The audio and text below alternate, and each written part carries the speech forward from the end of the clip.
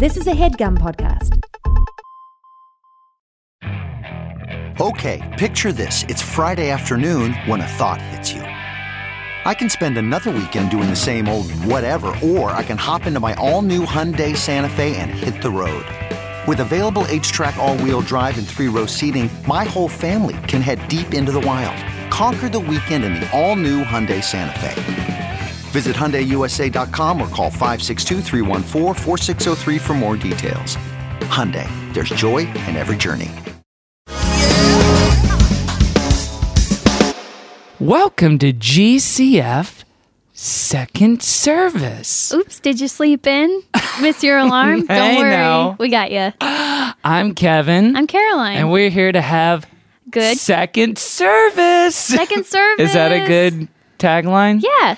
So, folks, this is the way this is going to work.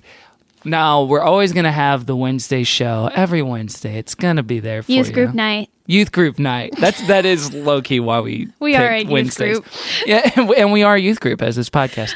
But there's going to be certain things, formats, conversations that we want to have and do that don't necessarily fit into that format. Yeah, or people we want to talk to that may not necessarily be here to talk all about pop culture, who we just want to have a longer conversation with because they're fascinating or they're experts in something. Such was the case with our guest on today's episode, Rachel Held Evans, who resides in Tennessee. So this is our first GCF Skype call. Woo, going digital, baby. Wake up. Rachel's a great author that Caroline and I have really enjoyed her and her writing and all of her work the past couple years. So we wanted to take the opportunity to talk to her about Proverbs 31 and beyond.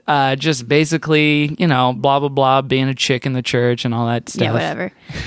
Rachel is someone who I personally just admire, and she was just as warm and funny and fascinating as I imagined. And we've had this in the works for a long time, and we're really excited to do it. So, yeah, we're glad we finally got a chance to talk to her. Yeah, so we're going to do this every now and again, these special little bonus episodes. Second Service will probably come out on Fridays, so look out for that. I think we got one more coming next week. That's right. I believe. So, another fellow wonderful lady in the church world. Sure. Which, by the way, if you're not, quote unquote, in the church world, then get out. Then get out.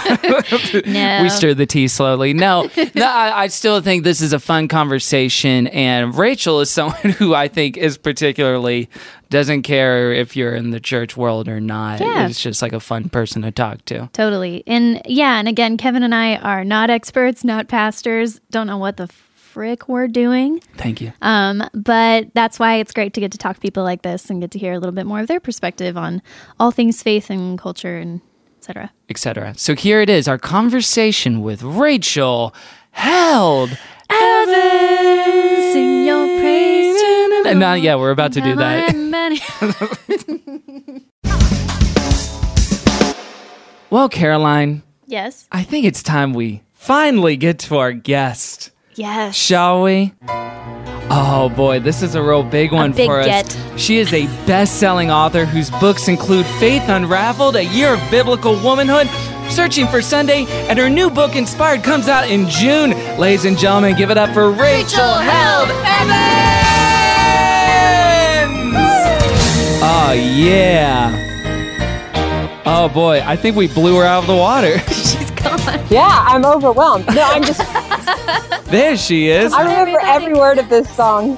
Oh, yeah? My sister and I did like an interpretive dance to it for my family. Yeah, you Oh, did. my gosh. Yeah. So you were an Amy Grant household growing up, for sure. Oh, big time. Every word of the Christmas album memorized. Every word of that one, whatever that one was. Do you still memorized. play that Christmas album come Christmas time?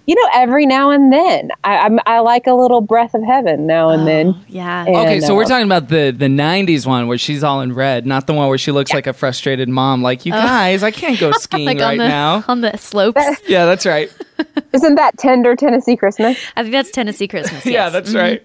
Well, Rachel, thanks so much for joining us on the show. This is This is a very special episode when we wanted to talk to someone who's traded and written so much about what it means to like reconcile being a woman and a Christian at the same time. Yeah. What is that all about? Yeah. So for those that may not know you, what is your guestimony? How did you come to the place that you are now with your faith? Yeah. Well, I would like to say that I think I might be a contender for the biggest Bible nerd you've ever had on the program. Okay. Oh, absolutely. Seriously.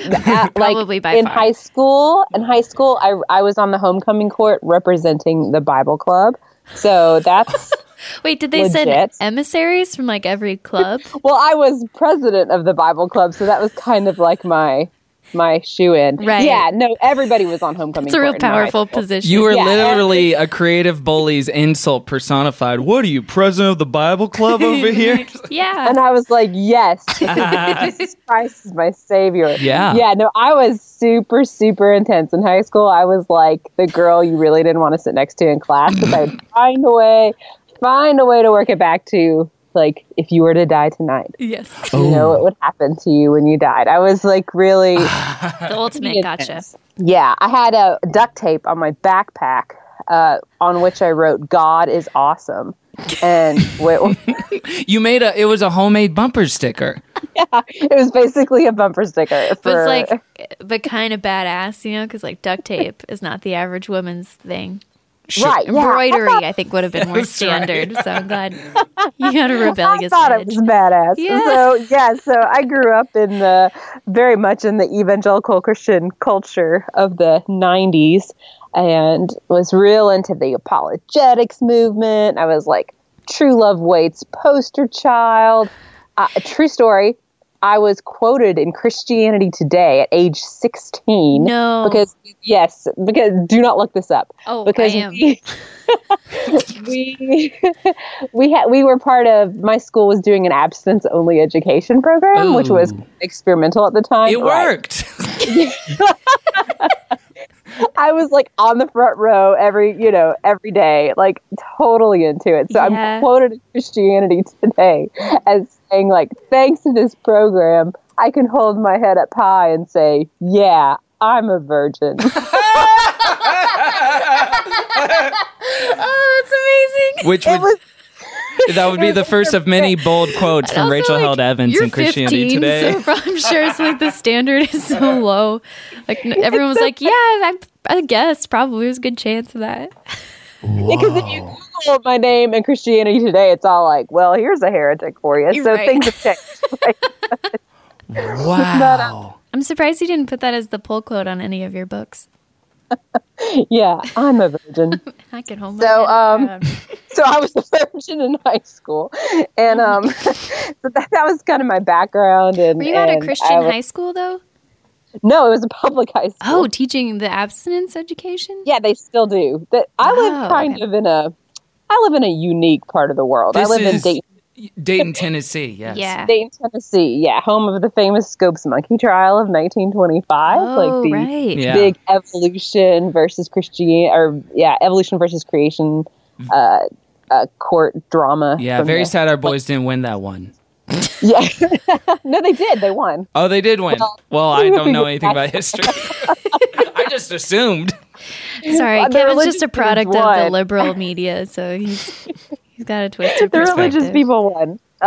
But they kind of lost the argument, you could say. Anyway, so that was my background, and I live in a very conservative part of the country. Grew up in a very conservative but pretty grace-filled home, which was fortunate because the culture around me was pretty intense, and I lapped it right up. But my home was always kind of this sanctuary of grace and warmth, and other people's viewpoints were considered and treated with respect. So I had kind of the best of both worlds, the fundy church and the fundy culture, but then my home was pretty supportive and grace-filled. So that was cool.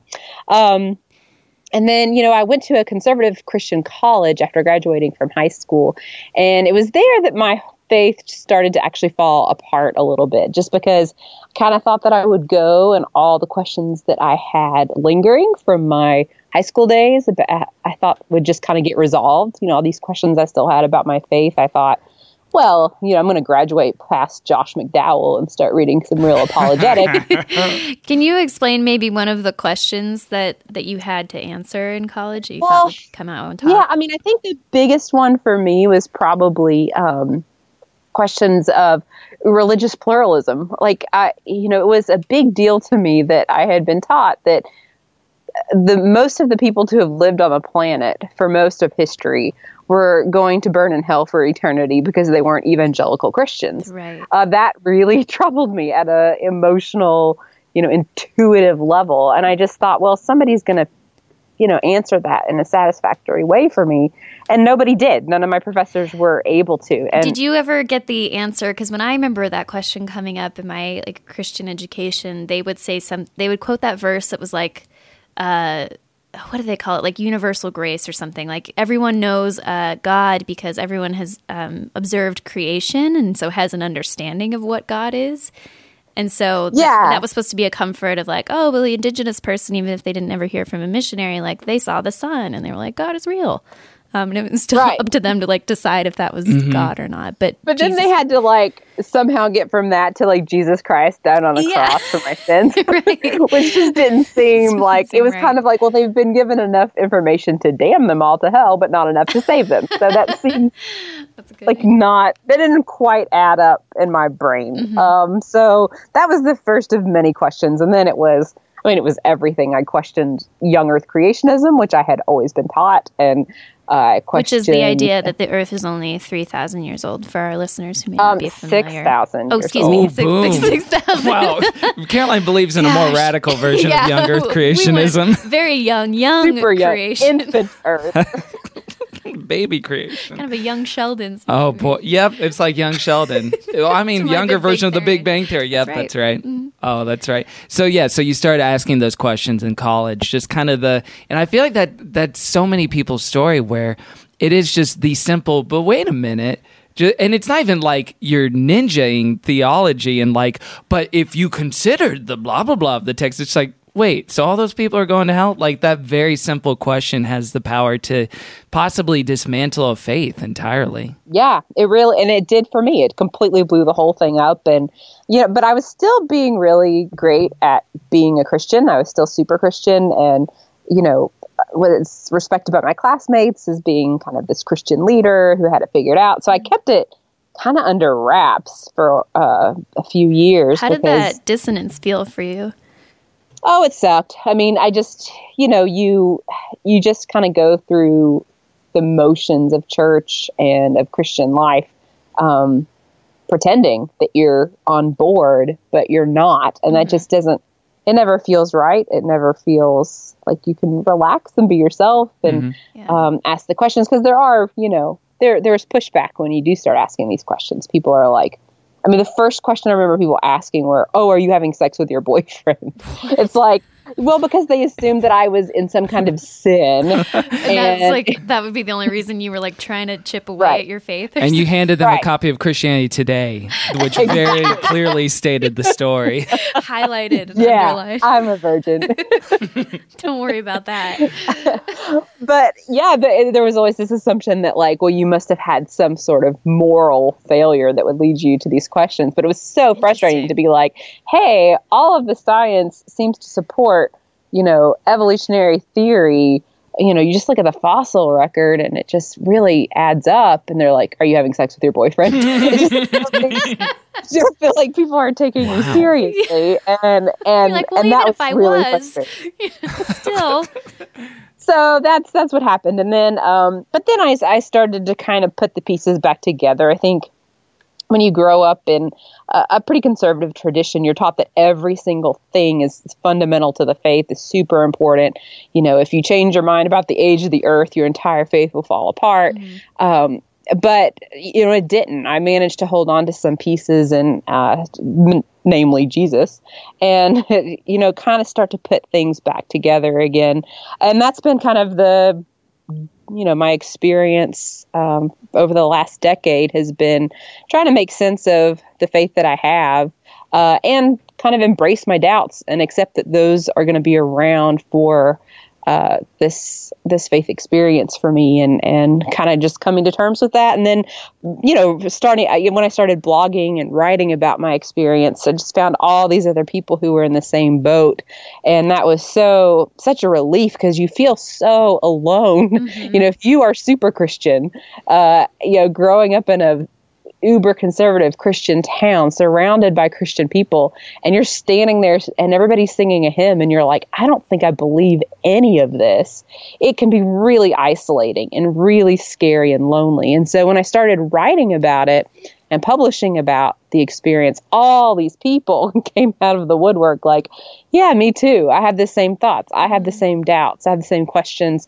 And that's kind of what started me on the writing path. I'd always wanted to be a writer, but that's what inspired me to start writing about what I write about, which is the evolution of faith and faith and doubt, and reconciling the Christianity you were raised with the Christianity that you have now or have left.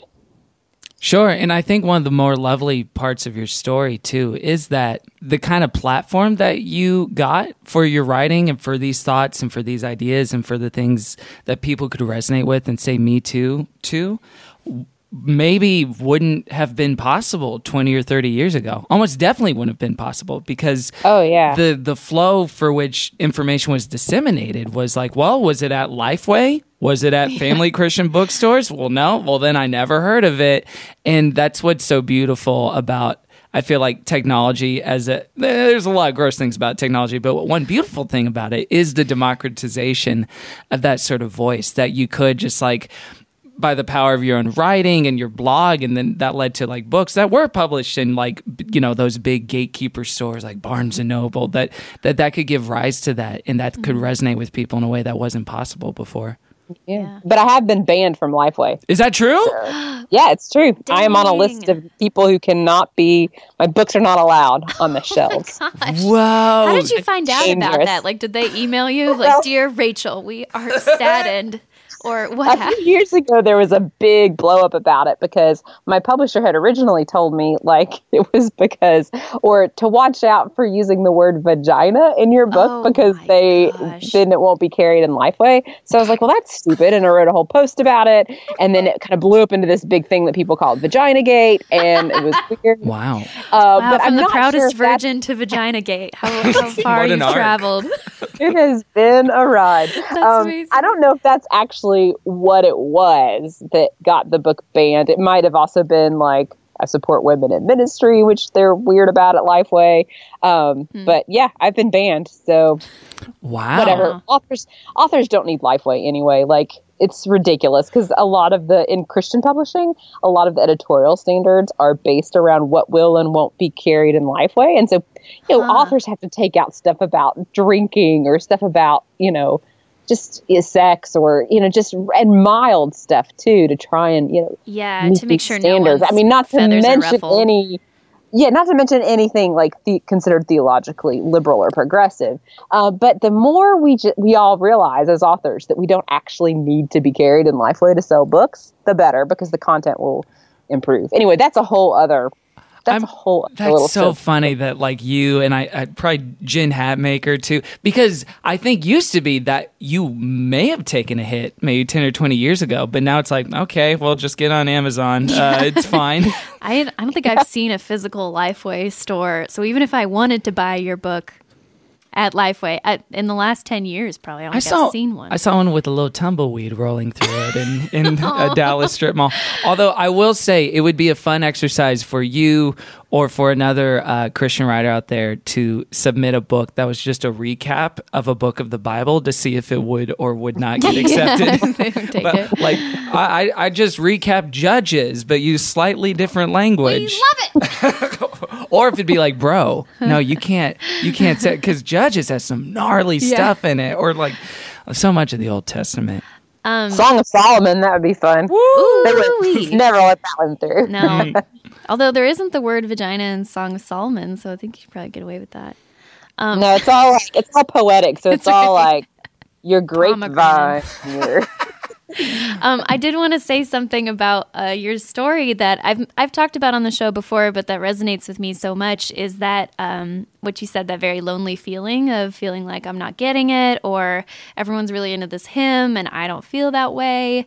What do I do? Because in a lot of like sort of fundamental or conservative Christianity, there isn't room for like a real doubt or being able to hold on to those doubts. You know, they'll say like, "Oh, doubt's welcome, but let me explain it away until you're back into the fold and kind of towing the line." And so, yeah, it's really nice that I think we felt that even with our show too, of how many people have resonated or come out of their own woodwork. Well, maybe they weren't in the woodwork or whatever, at least for us. We're bringing them into the woodwork. But just to hear from so many people too. And I feel like even Kevin and I feel so much less lonely in the world too, knowing there's so many people like us. So it's really great. It really is, goes back to the beauty of the technology and the decentralization of communication and how we can find people who are like-minded and going through the same thing. It's such a gift. And I'm very grateful for the people who read and follow my work. And I've learned a ton from just being in conversation with them. Yeah. And I feel like, at least for me too, it's really nice to know there is a space between, if you will, between like, being all in on certain thought, or because it seemed the only other option beyond that was just like, okay, you're going out into the cold world, you're outside of the church, you're done with Christ if you let go of these things or if you question or whatever.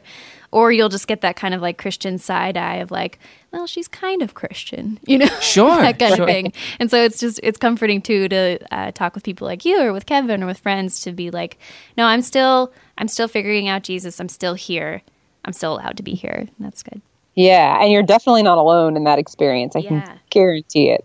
Yeah, because even the image of like, I left and went into the wilderness, and then you get to the wilderness and there's a bunch of people there. Yeah. Right? Yeah. Like it feels like that a lot of times with this stuff. Now, I want to ask you, because this is a show about Christian pop culture in particular, I want to ask you what your jams were growing up.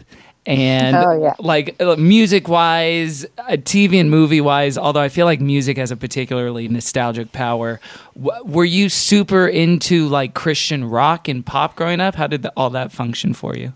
Oh, yeah, big time. My first CD I remember was that orange Audio Adrenaline CD. Which one was the orange one? Shoot, the one with Big House and all that. I don't know what our age difference might be. I might have been a little bit ahead of y'all. But that was my first CD, and that and Mariah Carey. It was kind of a weird combo. Oh, Mariah got to swing in there. Yeah, so I was I was really like, I would listen to DC Talk in the morning to like pump myself up to witness to people. You know, what's the best jam for getting witness ready? What if I stumble? It's definitely, you'd think it was Jesus Freak, but it's not. Okay. I thought it was, do you remember the I Want to Be in the Light as you are in the light? Oh yeah. That was my psych up for witnessing to people. Witnessing to like, I was in Dayton, Tennessee, which is a super conservative Christian town. So like I was basically witnessing to Methodists, but that was Lost Methodist. So that was my jam. And then I was really into, when Jennifer Knapp came along, it was like everything. You know, she was my hero. And I still really love and admire her. So that's cool. Yeah. I remember in youth group, we were singing worship songs, and the guy next to me, who was super cute, turned to me and he said, "Rachel, your voice sounds like Jennifer Knapp's." And I was like, the rapture can happen because I have send me to heaven, I'm ready. You turned to him and said, "Bring me into you." I want to know you now. Wow, that is the thing I will say, and not to spoil too much an episode we may do in the future, but with Jennifer Knapp, I'll still put on one of those albums, be like, because on this show, it's always like, oh, for the time it was pretty good, or for what they were going for, or, for worship music. But Jennifer Knapp, I listen to, I'm like, this is good music. She was legit. She and still is. Like, she is an artist. Yeah. For sure. And it's been especially interesting to see, because that's one of the only figures I can think of in the CCM scene that maybe went through a similar trajectory to kind of what maybe we have collected in a very different way because it has to do with their sexuality. Public breaking with a little bit. That's mainstream. Just like, this isn't what the fundamentalist version, the evangelical version of it is not what it means to me anymore. But I am an out woman and I choose to identify as this, and to have her like work that out. It was almost encouraging to see, or not almost, it was encouraging to see that work out in her. Yeah, she's handled it all, and all the pushback that you get with such grace and just like warmth and a generosity to other people. So she's like the real deal. It's nice to see somebody you admired as an artist as a teenager turn out to be a decent person. Yeah. Like that's always nice to see. For sure. And with Jennifer Knapp, I'm curious because it feels like for myself, for Caroline, and for a lot of our listeners, what we consumed, and I think this is true whether you're a Christian or not, but what you consume in pop culture has so much to do with what you end up believing in your general just like philosophy and theology of the world, even if you think it's just light entertainment or just a song or an album. So I'm curious, do you feel like the pop culture of the Christian world influenced the way you thought about womanhood or what it meant to be a girl within the church or a woman in the church? Yeah, I mean, I think probably so to a degree, but then there were people like Jennifer Knapp who, like, it's actually in art and music and entertainment that sometimes women would be breaking out of the mold to a degree, So it's like you had on the one hand the church kind of telling you what it means to be a good quote unquote biblical woman or a woman of God. But then you also had women who, I mean, were still of that tradition and in that trajectory, but also, having their own sense of style and their own perspective and preaching to a degree and teaching. So I think there was always that tension of the church is telling me one thing, but I feel in my gut and I resonate with, because my other big musical hero at the time was Alanis Morissette, which is like, yes, Jennifer Knapp and Alanis Morissette. So I had like a bit of an edge, beneath the whole I'm a virgin thing. Oh yeah, full duct tape, we gathered it. The anger of Alanis, and I know I was resonating with her feminism before I would ever have even considered calling myself a feminist. Wow. So, I think it's in the pop culture that sometimes you get your first little taste of the person you're going to become. Because I'm definitely more an Alanis chick than I am like a Point of Grace chick, you know? You don't keep the candle burning, Rachel? I find that hard to believe. Point of Grace chick. Our circle of friends. Oh boy. Yeah, I feel that is just now reminding me of you saying that growing up I really loved Rufus Wainwright, and then I found out one day he is gay. And I'm pretty sure I was like legit kind of depressed for a couple of days about it. Really? Because not only am I like worried for his soul, but now I'm like having this moral problem of like, can I even listen to this? But I think that's the beauty of art, or things like we're drawn to it outside of what our like mind can tell us what to do. And so and now of course I'm like, love him, great, support all the way, and saw him live. Yeah, it's like I remember that resonating with, listening to the Christian music and consuming that probably the most, but like really loving and resonating at a level that I wasn't quite able to understand some of the other, the mainstream stuff, but especially Alanis. I mean, I'm such an obsessed fan with her. Like, even like supposed former infatuation junkie, her album after Jagged Little Pill, which did not get the same. I had every single word of that album memorized. Same. Oh my gosh, that's really? You are the first person I've ever talked to. Him away, you don't know him anything. Like, do you go to the dungeon? Sound like David Bowie. Okay. It was a Bowie cover. Well, no, because that was for some dumb reason that was my first CD. That was my first non-Christian CD that I ever bought. Was supposed former. No wonder you are a wonderful human being, because if that was like that shaped you. Well, I mean, that was really, and this happens sometimes with people's sophomore follow-ups is like, yeah, you love me. You love Jagged Little Pill. Okay, easy cheesy. Everyone did. But do you really love me? Because it was a lot more like diverse and challenging musically to get into. There are 17 songs on that album. 17. Whoa. Oh my gosh, so good. Thank you, India. Thank you, Alanis Morissette. What is your, I'm curious as to what your kind of relationship is with Christian pop culture now. Because obviously you still, you are still a Christian and a person of faith, but I think like a lot of us that came out of this background, you probably don't see it as a necessary part of your diet to turn on the fish or whatever the radio station I have may be. no idea what's going on in Christian pop culture now. I just am completely clueless about it. And but I feel every now and then if I, am driving in a new city and NPR isn't set on my radio properly, like I'll hear a Christian music station and it's very different than, it's a lot of worship music. It's like mostly worship music. Mm-hmm. It doesn't strike me as the same as kind of what we were listening to growing up. So yeah, I'm completely checked out. Although I find these like Christian artists, I suppose you could say, or artists who are Christians online, who we have become friends, like Audrey Assad and Prop and like these like random people who I would not have maybe otherwise encountered, but we're connecting over some shared questions or ideas, and so that's been kind of cool, and so I'm starting to kind of, I don't know, get maybe a little bit back into the conversation, but I do not have the cred that I once did, I'm afraid. You're not saying all the God's Not Dead sequels? Oh gosh, no. Yeah, no, I have not had the opportunity to see this. I guess you did identify two of the biggest trends, though, is that the movies make more money because they know how to make them smarter with like God's Not Dead and stuff. Right. And all the music is basically just worship, or so much of like what does well in the mainstream is worship. Yeah. Although I will say, referencing some of the people that more than any other genre, like Christian music is improving, or like there is a lot of really good stuff out there, and I don't even do my due diligence of like getting into that as much as I should, but there are like really good artists that are probably musicians before they are Christians, or Christians, musicians, whatever, but that are doing beautiful stuff that isn't necessarily just a worship song or just like a hammy Christian song.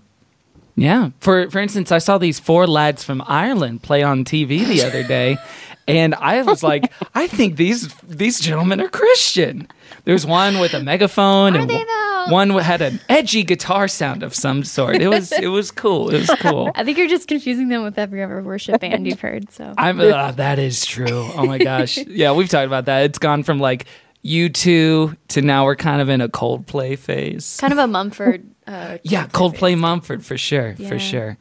So, Rachel, we want to talk about Proverbs 31 because it's the reason for the season here on GCF. We were trying to kind of pick themes for some of the months this year just to focus some of the stuff we'd covered. And I threw out Proverbs 31, perhaps foolishly, but it's been fun to go through. And you literally wrote a book on biblical womanhood, as we mentioned at the top. And you told us that Proverbs 31 is one of your favorite topics.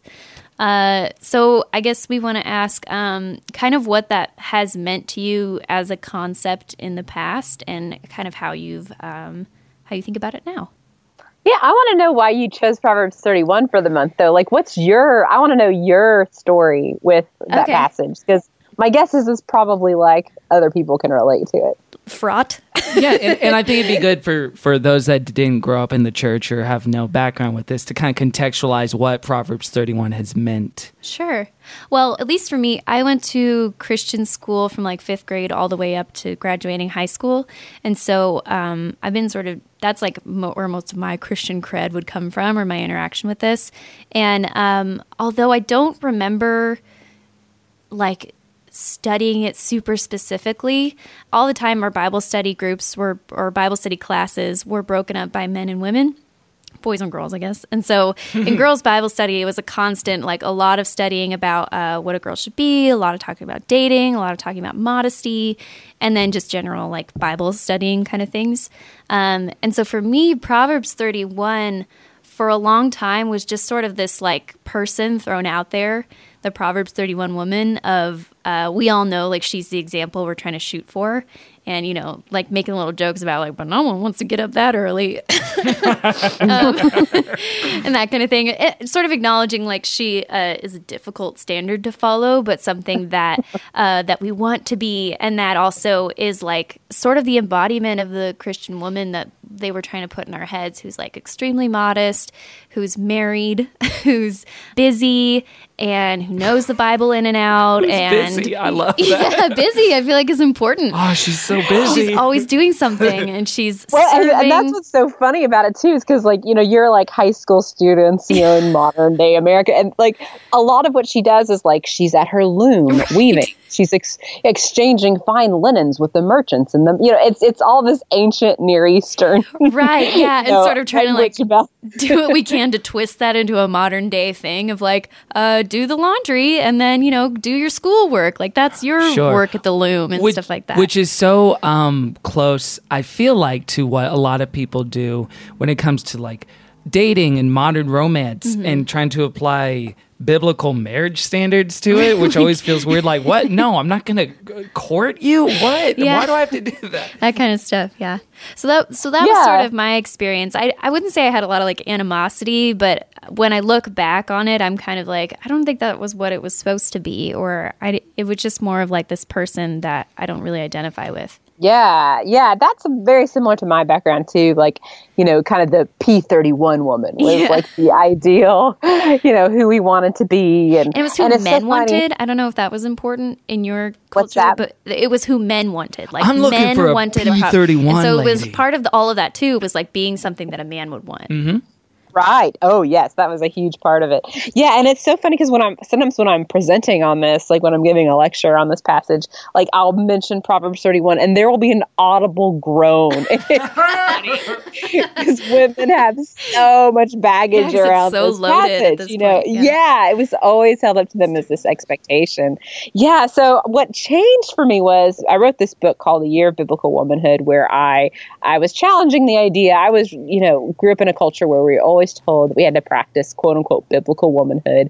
And so I use that as kind of a launching point to talk about and deconstruct any sense of biblicism and why that's a problem, like biblical manhood, biblical womanhood, biblical marriage, you know, why that involves a high amount of selectivity and how we tend to take, you know, those ancient cultural assumptions and try and bend them to fit our modern culture, and why that's a problem and it doesn't work. So it's kind of it's a humorous book because I attempted quite a few of the biblical instructions for women myself. So I like had to camp out in a tent during my period, and like it was just weird. I followed all the Levitical purity codes. Yeah. Oh, wow. So I won't get into the Levitical purity codes, but I know way more about those than I ever wanted to. We're going to be talking about that next week, though. So come back. That's our theme for all of March. Really? No. We're not. That would be awesome because there's some strange stuff in there. That would be really fun. Oh, you are a Bible nerd. Oh my gosh. Don't even get me started on the New Testament household codes. But anyway, so as part of this project where I was practicing some of these, you know, sort of obscure instructions and also, you know, examining women from scripture and trying to talk about how we interpret the Bible and whatnot. One of the people I would go to a lot was an Orthodox Jewish woman who, because she actually practices a lot of those Levitical purity codes and was, you know, somebody who was deeply familiar with, you know, Hebrew scripture and how Jewish folks apply it. And so I got to talking with her about Proverbs 31 because 1 month I focused exclusively on Proverbs 31. And it was so interesting to learn from her how Jewish women and the Jewish community approaches this passage, because it is completely different than how Christian women approach it. Because I was like, hey, is this like a source of an inferiority complex among Jewish women the way that it is for so many Christian women? And her name's Ahava, and she was kind of surprised by the question. And she said, no. She was like, in my culture, you know, Proverbs 31 is not the standard that women try to achieve. It's seen as a song of celebration that men memorized to sing as a song of praise and encouragement to the women in their lives, like their wives or their sisters or their daughters. And she said, oh, my husband sings Proverbs 31 to me at every Sabbath meal. And it's just kind of an unconditional celebration of what women have accomplished. It's not like in her culture, in Jewish culture, it's the men who memorize Proverbs 31, not the women. Like that's there. Because really, when you look at it, the only instructive language in Proverbs 31, the only direction is directed towards men. And it says, praise her for all her hands have done. So it's about, this is kind of like, it's meant to be, this is how you praise a good woman, It's not meant to be like this standard that women struggle to achieve. And so I looked into it even more and started studying some of the Hebrew around it. And the first line of Proverbs 31 is an acrostic poem that's found at the end of the book of Proverbs, and it's extolling the virtues of like an ancient Near Eastern, very upper class Middle Eastern wife, probably even a queen. And so, she's wealthy, she's she's respected in her community, and she's also nothing like women today, and lives a life that's nothing. And it's meant to be, it's a poem, so it's hyperbolic. It's intentionally exaggerated. Like this is never meant to be like the average person. To assume that this is like an average woman. It's not a journal. No, it's really not. But the first line of the poem is usually translated a virtuous woman who can find, or something like that, or a godly wife who can find. But the Hebrew that's used there is Eshet Hayil, and it means woman of valor, which I like a lot. And in the Jewish community, that expression, Eshet Hayil, woman of valor, is kind of used almost like the Jewish you go girl. So like, if you ace a test or something that you were worried about, you walk in and your roommate would say, oh, you passed, woman of valor. Or if you, throw a party for your kids and it goes well and you're exhausted at the end, your friend might pour a glass of wine and say, hey, Eshet Hayil, woman of valor, you did it. Or, like if a friend has undergone her last chemo treatment, that's a time you would hold her hands in yours and say, Eshet Hayil, you are a woman of valor. You did it. It's meant to be kind of like a positive reinforcement that women and men give to women who have just been faithful, in the little things, and who have shown valor and bravery in the little things, which I just like so much better. And so I started writing about this and sharing it. Of course, my Jewish friends are like, yeah, that's what we've been doing for like 2,000 years. They're like, we know. Welcome.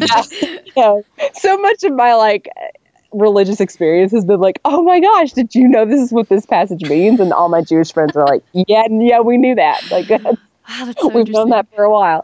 But so I started kind of sharing this with my friends and everything. And I knew I had kind of gotten the word out about like this woman of valor way of looking at the passage when I got an email from a woman who said she was playing Mario Kart with her 5-year-old and she got a special power, and her 5-year-old turned to her and said, woman of valor. No way.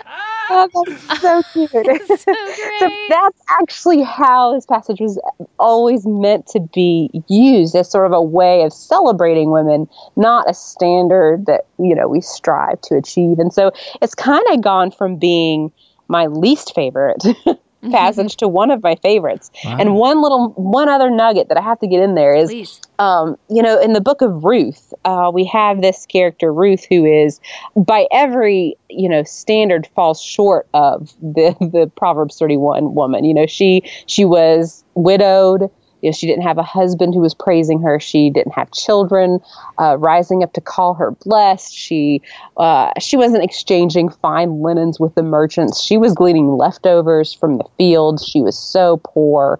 And yet this woman in Scripture, before she gets married, before she recovers from her poverty, Boaz says of her, you are, all the people of our town know that you are a woman of noble character. But the Hebrew that's used there is Eshet Hayil. It's woman of valor. And so even though circumstantially, Ruth's life looked nothing like the Proverbs 31 woman's life, she's still celebrated as being a woman of valor. So I've always found that to be cool. That it's not about sort of what you do. It's about how you do it, and being brave and valorous in the face of challenges and in the daily tasks of life. And so, yeah, it's kind of gone from being a passage that I really hated to a passage that I kind of love. Yeah, that feels so like a relief even to me, and just wonderful to imagine using that passage and using that chapter as opposed to a yardstick or a resume we should be trying to build,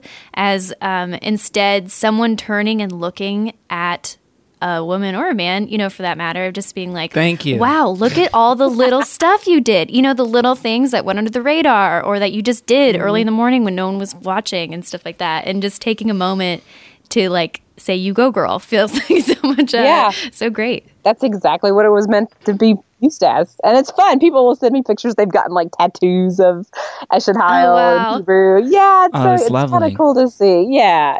I don't know how Ahava would feel about that as an Orthodox Jew. I haven't mentioned it to her. She's like, I got that one on my butt. So, yeah.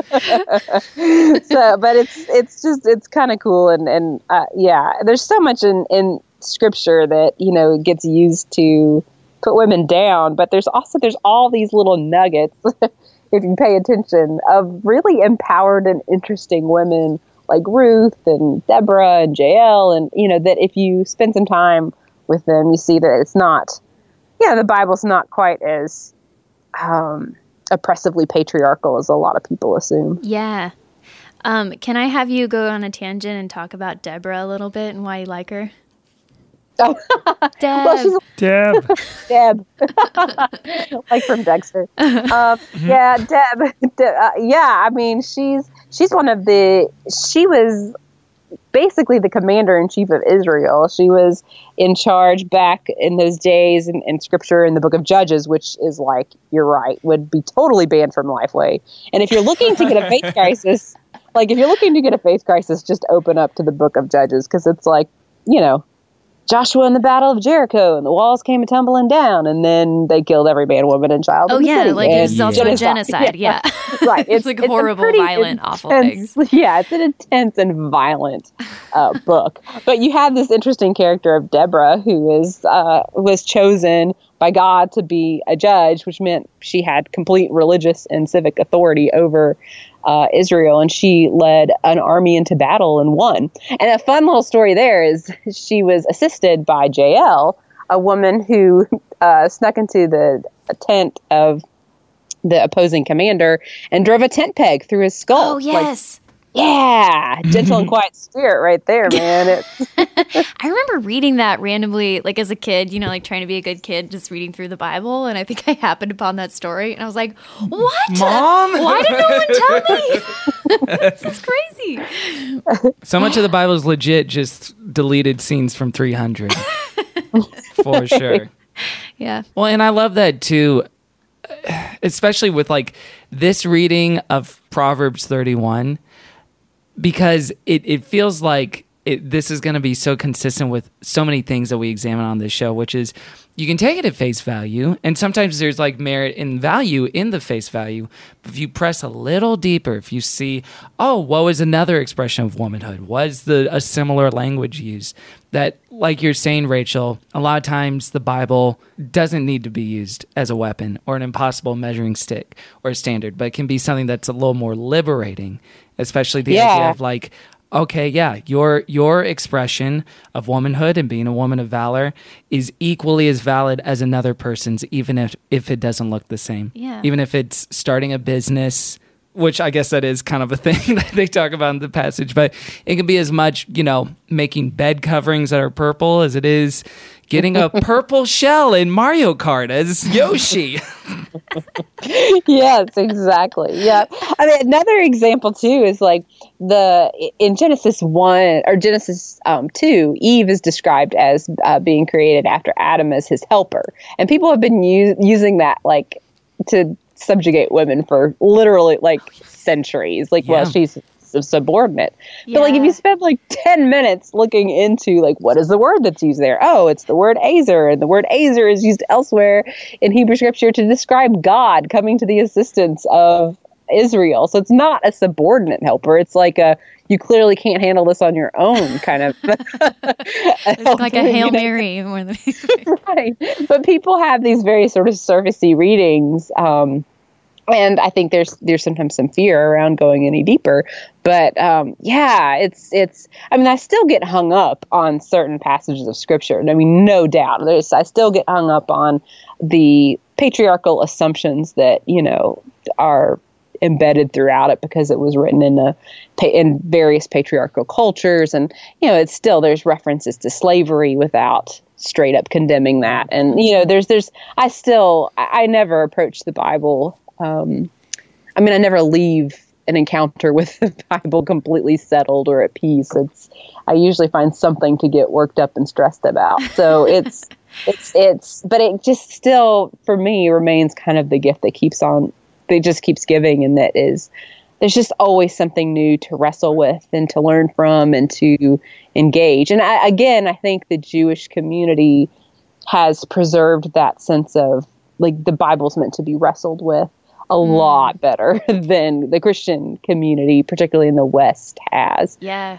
Christian community is very much like, we go to the Bible to find answers to all of life's questions, and it's super clear. We just go with the clear meaning, and it's meant to all resolve. Yeah. Whereas Jewish community is kind of like, this doesn't resolve, and that's okay. Yeah. Like that, these passages or these stories seem to be in conflict, and they kind of just go there. They dive right in. They write midrash and stories around the tensions and the problems. I mean, the story of Abraham and Isaac always troubled me. Like, what kind of father is that? Yeah, and why would God reward Abraham for, attempting to kill his own son? Probably enormous PTSD. Exactly. Christians are always like, oh, it's fine. It just showed that he had a lot of faith. And, I would do the same thing. And it's like, really? Because that's not something I'd be bragging about. But, in Jewish tradition, there's mountains of midrash and stories and debate around that passage precisely because it bothered them too. Like, it's been troubling from the beginning. And I find so much comfort in that, just knowing that, like, this doesn't resolve neatly, and I'm not the first person to notice that it doesn't resolve neatly. And some people have managed to maintain faith and community, not just in spite of that, but because of that, because that gives us something to talk about together and wrestle with as a community and to go back and forth on and to learn from. So I'm still a huge Bible nerd, I guess. I just don't really put it on like duct tape on my back. It's less of a manual. I took some kind of Jewish studies election or something in college, and that was my first time experiencing or encountering how people of the Jewish faith talked about the Bible. And I had the same thing. It just rocked my world because we met at the Hillel on campus. There was I think he was the rabbi who led the class, and it was a group. It wasn't all Jewish kids or Christian. It was just, a group of random students. And I remember we led with some passage from the Old Testament. It's failing me at what we did. But yeah, it was just all about, what are the questions? What are we talking about? And then we just talk about the question and then never end up on and here's the rule from that to follow. There we go. Yeah. Or it wasn't, it wasn't like, okay, how do we make this fit our modern life and that we can follow it? It was more of how does our modern life inform how we're reading this? And that, I remember that really rocking me too. And I think I was still so sure at that point where I was like, well, they're not getting it. So it didn't help me as much as it should have. Another question, it's sort of broad, but I feel like you'll have an answer to it. Obviously, you're still doing a lot of speaking. You're going to a lot of churches, a lot of religious events, I guess. And I'm sure you're still encountering just a lot of expectations on what it is to be a biblical woman, what it is to be a Christian woman. And I just kind of wanted to let you talk a little bit about how you feel being a Christian woman. What does that mean? What does it mean to be a woman in this sphere, if you had to define it?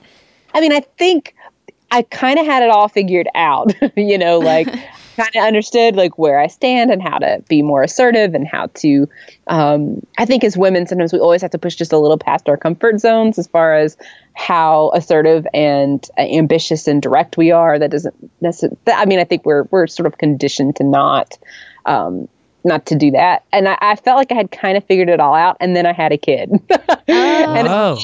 Oh yeah, all these old insecurities about what does it mean to be a woman who has a child and works and has a career, and because that was always so discouraged growing up. I mean, I don't know if y'all remember, but like when Murphy Brown came out, it was like a single mom working. Like, oh yeah, Dan Quayle hated that lady. It's like nothing worse you could have done to a kid. Yeah.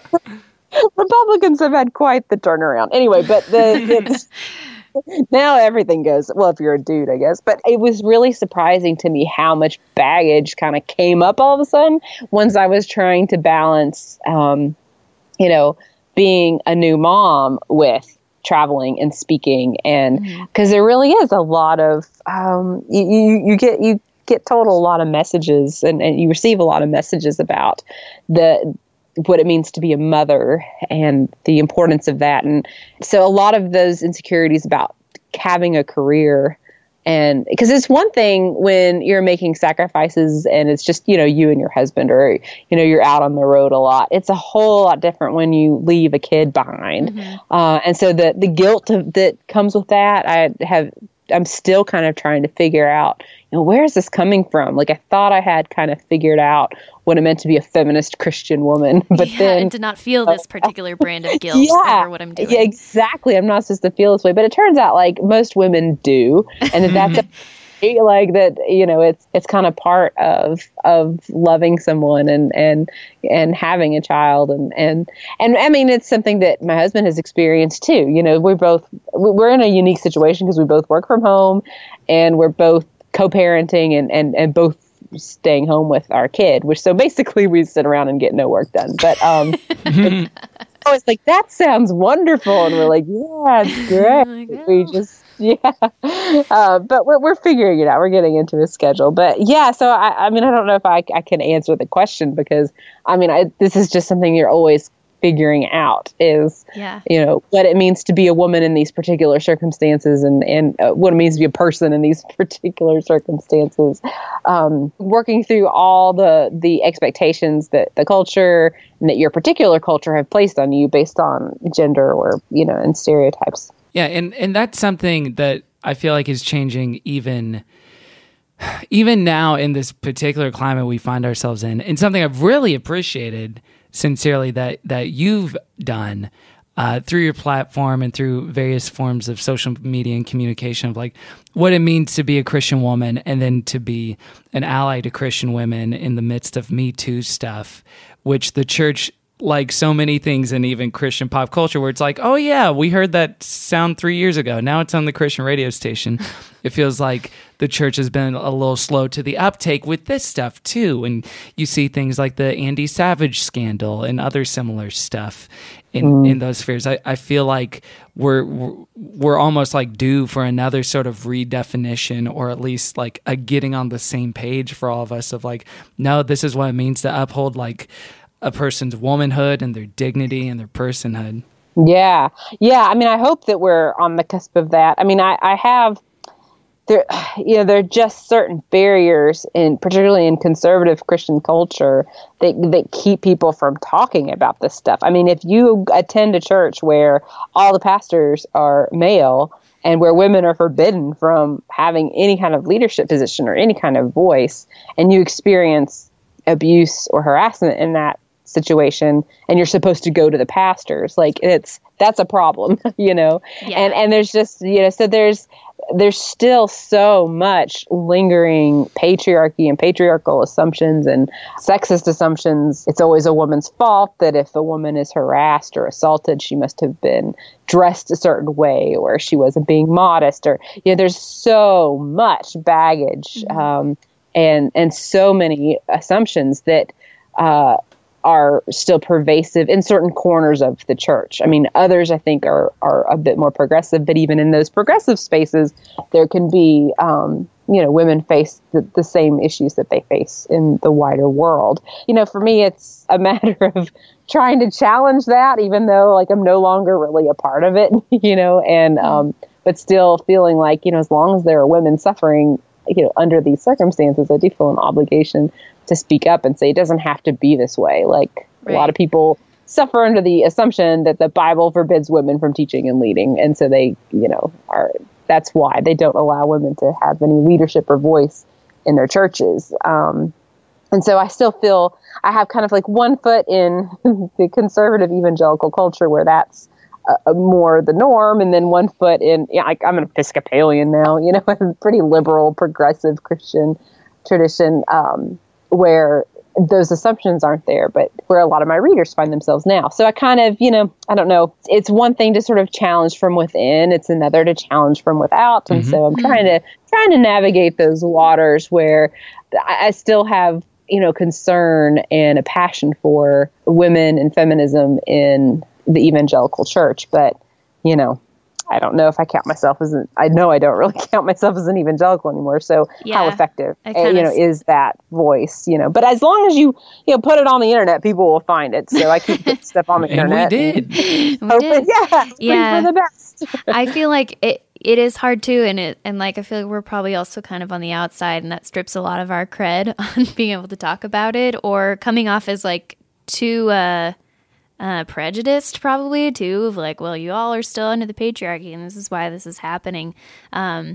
So it's difficult to even, I don't know, check my own experience and check where I'm at even in my life too, and make sure that if I'm criticizing these things, that I'm still using compassion, and I'm still remembering that I was there once and I remember how I felt and thought about it. I feel like in the Trump era, that has gotten so much harder for me. I used to be let's be gracious and think about other people's point of view. And I just feel I don't know if it's just that I'm getting old, or that Donald Trump is president and it's made me crazy. Yeah, I don't know. The stakes are higher.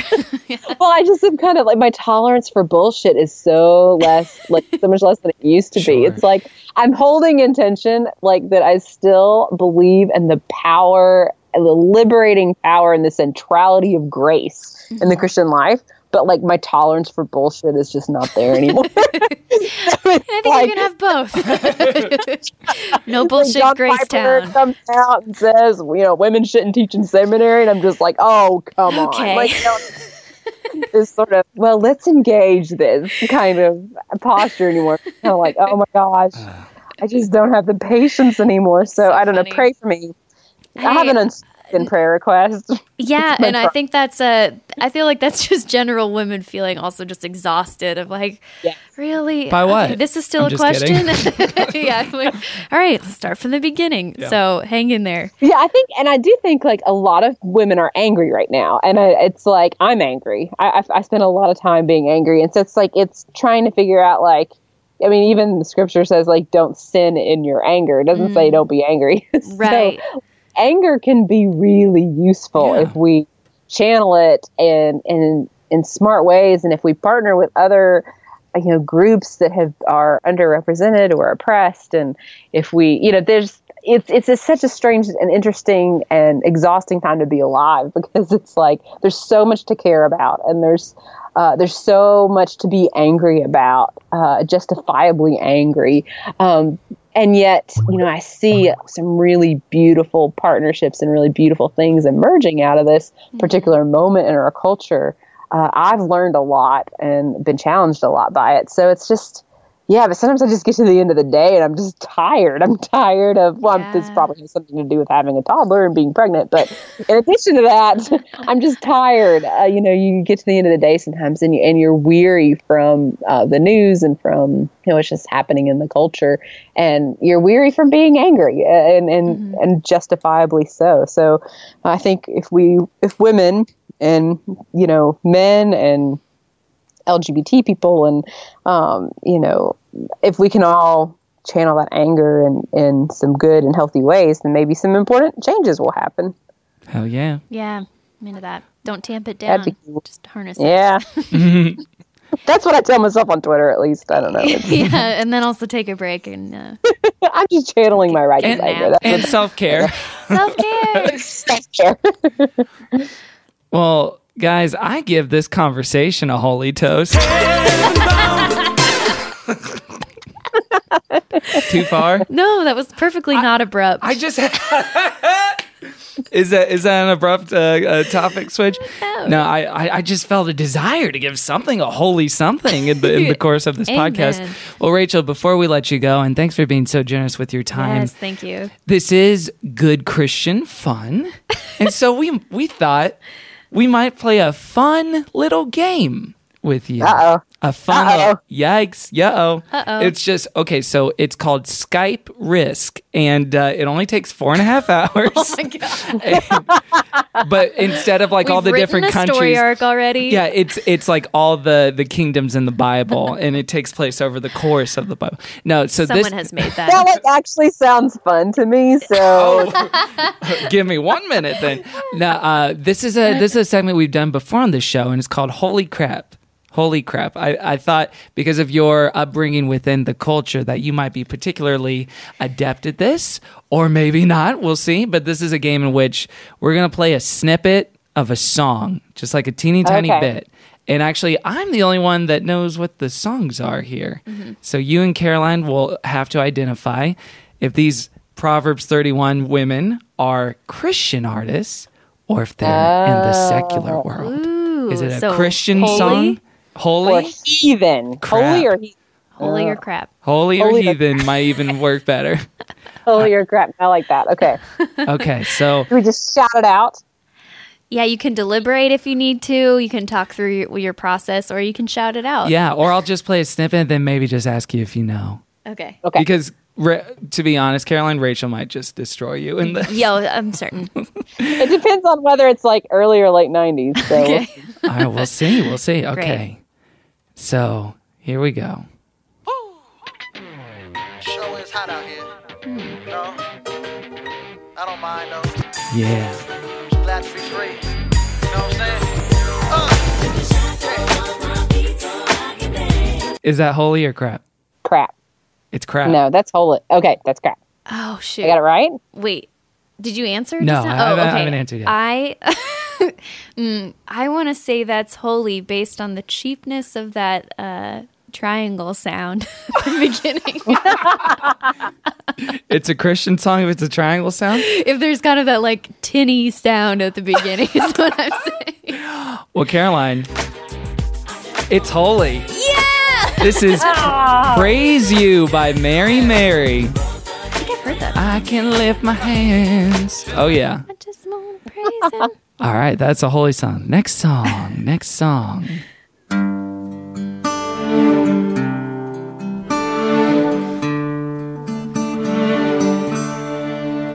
Is that holy or crap? Oh, that wasn't much. Yeah, just the music. Hmm. You guess Carolyn, you first. go first. Oh, you want me to guess first? Okay. I really have no reason why, but I'm going to guess that that's crap. Crap, okay.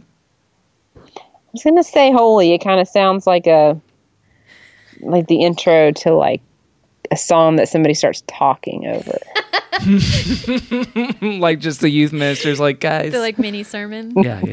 All right, let's. Who taught the sun? Oh, this is Christian.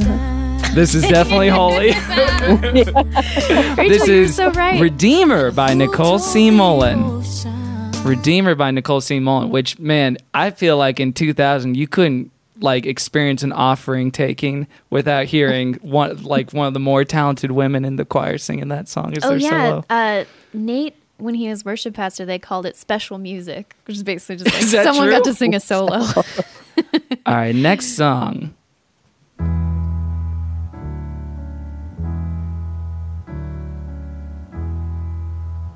Oh yeah, baby. Jesus died for somebody's sins. Oh, that's crap because it's good. True, she sounds like she's got an edge. Maybe she's done a few doobies in her time, so I'm going to say also She's crap. done a few doobies. Yeah, is what your she's been rationale? through the ringer. Oh boy. Jesus died for somebody's sins, but not mine. But not mine. That is Gloria by Patti Smith. And was I not right? Yeah, she's done a few doobies, Caroline. We both knew that one right away. You knew it was crap too? Yeah. And then our final entry in the game tonight. Here we go. Is this holy or crap? Let me sit this ass. Is it holy or crap?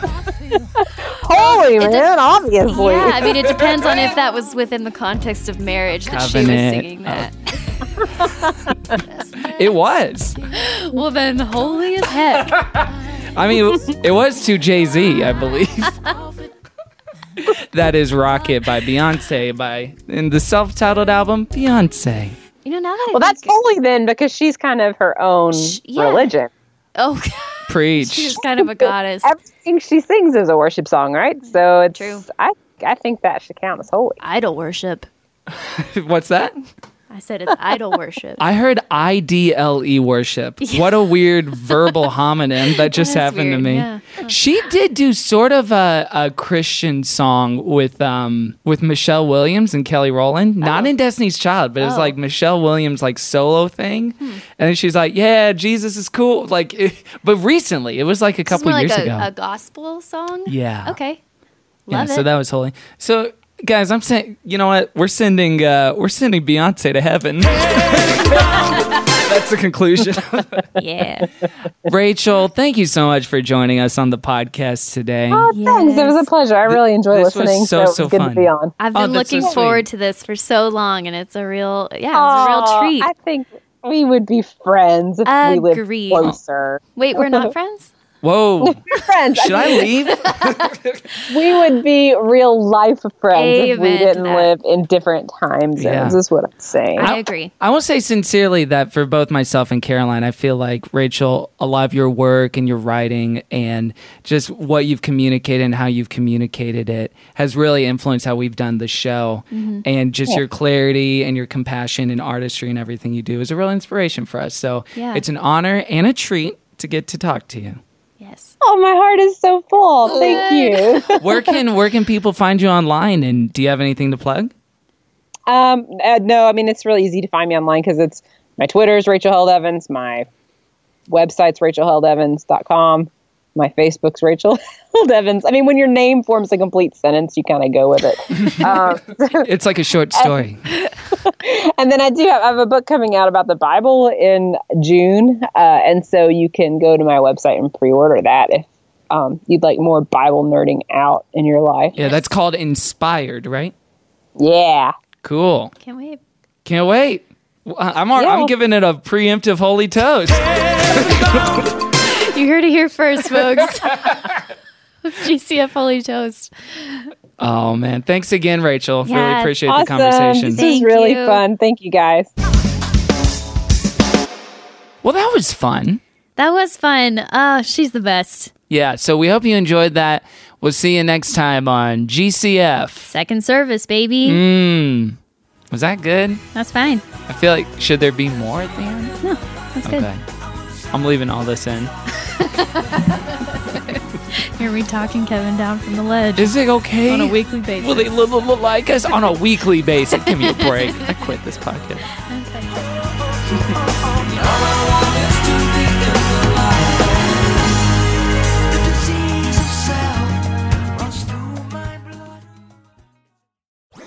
That was a HeadGum podcast. Man, that sunset is gorgeous. Grill, patio, sunset. Hard to get better than that. Unless you're browsing Carvana's inventory while you soak it all in. Oh, burger time. So sit back, get comfortable. Carvana's got thousands of cars under $20,000 just waiting for you. I could stay here forever. Carvana, where car buying meets comfort meets convenience. Download the app or visit Carvana.com today. Okay, picture this. It's Friday afternoon when a thought hits you. I can spend another weekend doing the same old whatever, or I can hop into my all-new Hyundai Santa Fe and hit the road. With available H-Track all-wheel drive and 3-row seating, my whole family can head deep into the wild. Conquer the weekend in the all-new Hyundai Santa Fe. Visit HyundaiUSA.com or call 562-314-4603 for more details. Hyundai, there's joy in every journey. CarMax is putting peace of mind back in car shopping by putting you in the driver's seat to find a ride that's right for you. Because at CarMax, we believe you shouldn't just settle for a car. You should love your car. That's why every car we sell is CarMax certified quality, so you can be sure with upfront pricing that's the same for every customer. So don't settle. Find love at first drive and start shopping now at CarMax.com. CarMax, the way car buying should be. Worried about letting someone else pick out the perfect avocado for your perfect impress them on the third date guacamole? Well, good thing Instacart shoppers are as picky as you are. They find ripe avocados like it's their guac on the line. They are milk expiration date detectives. They bag eggs like the 12 precious pieces of cargo they are. So let Instacart shoppers overthink your groceries so that you can overthink what you'll wear on that third date. Download the Instacart app today to get free delivery on your first 3 orders while supplies last. Minimum $10 per order. Additional terms apply.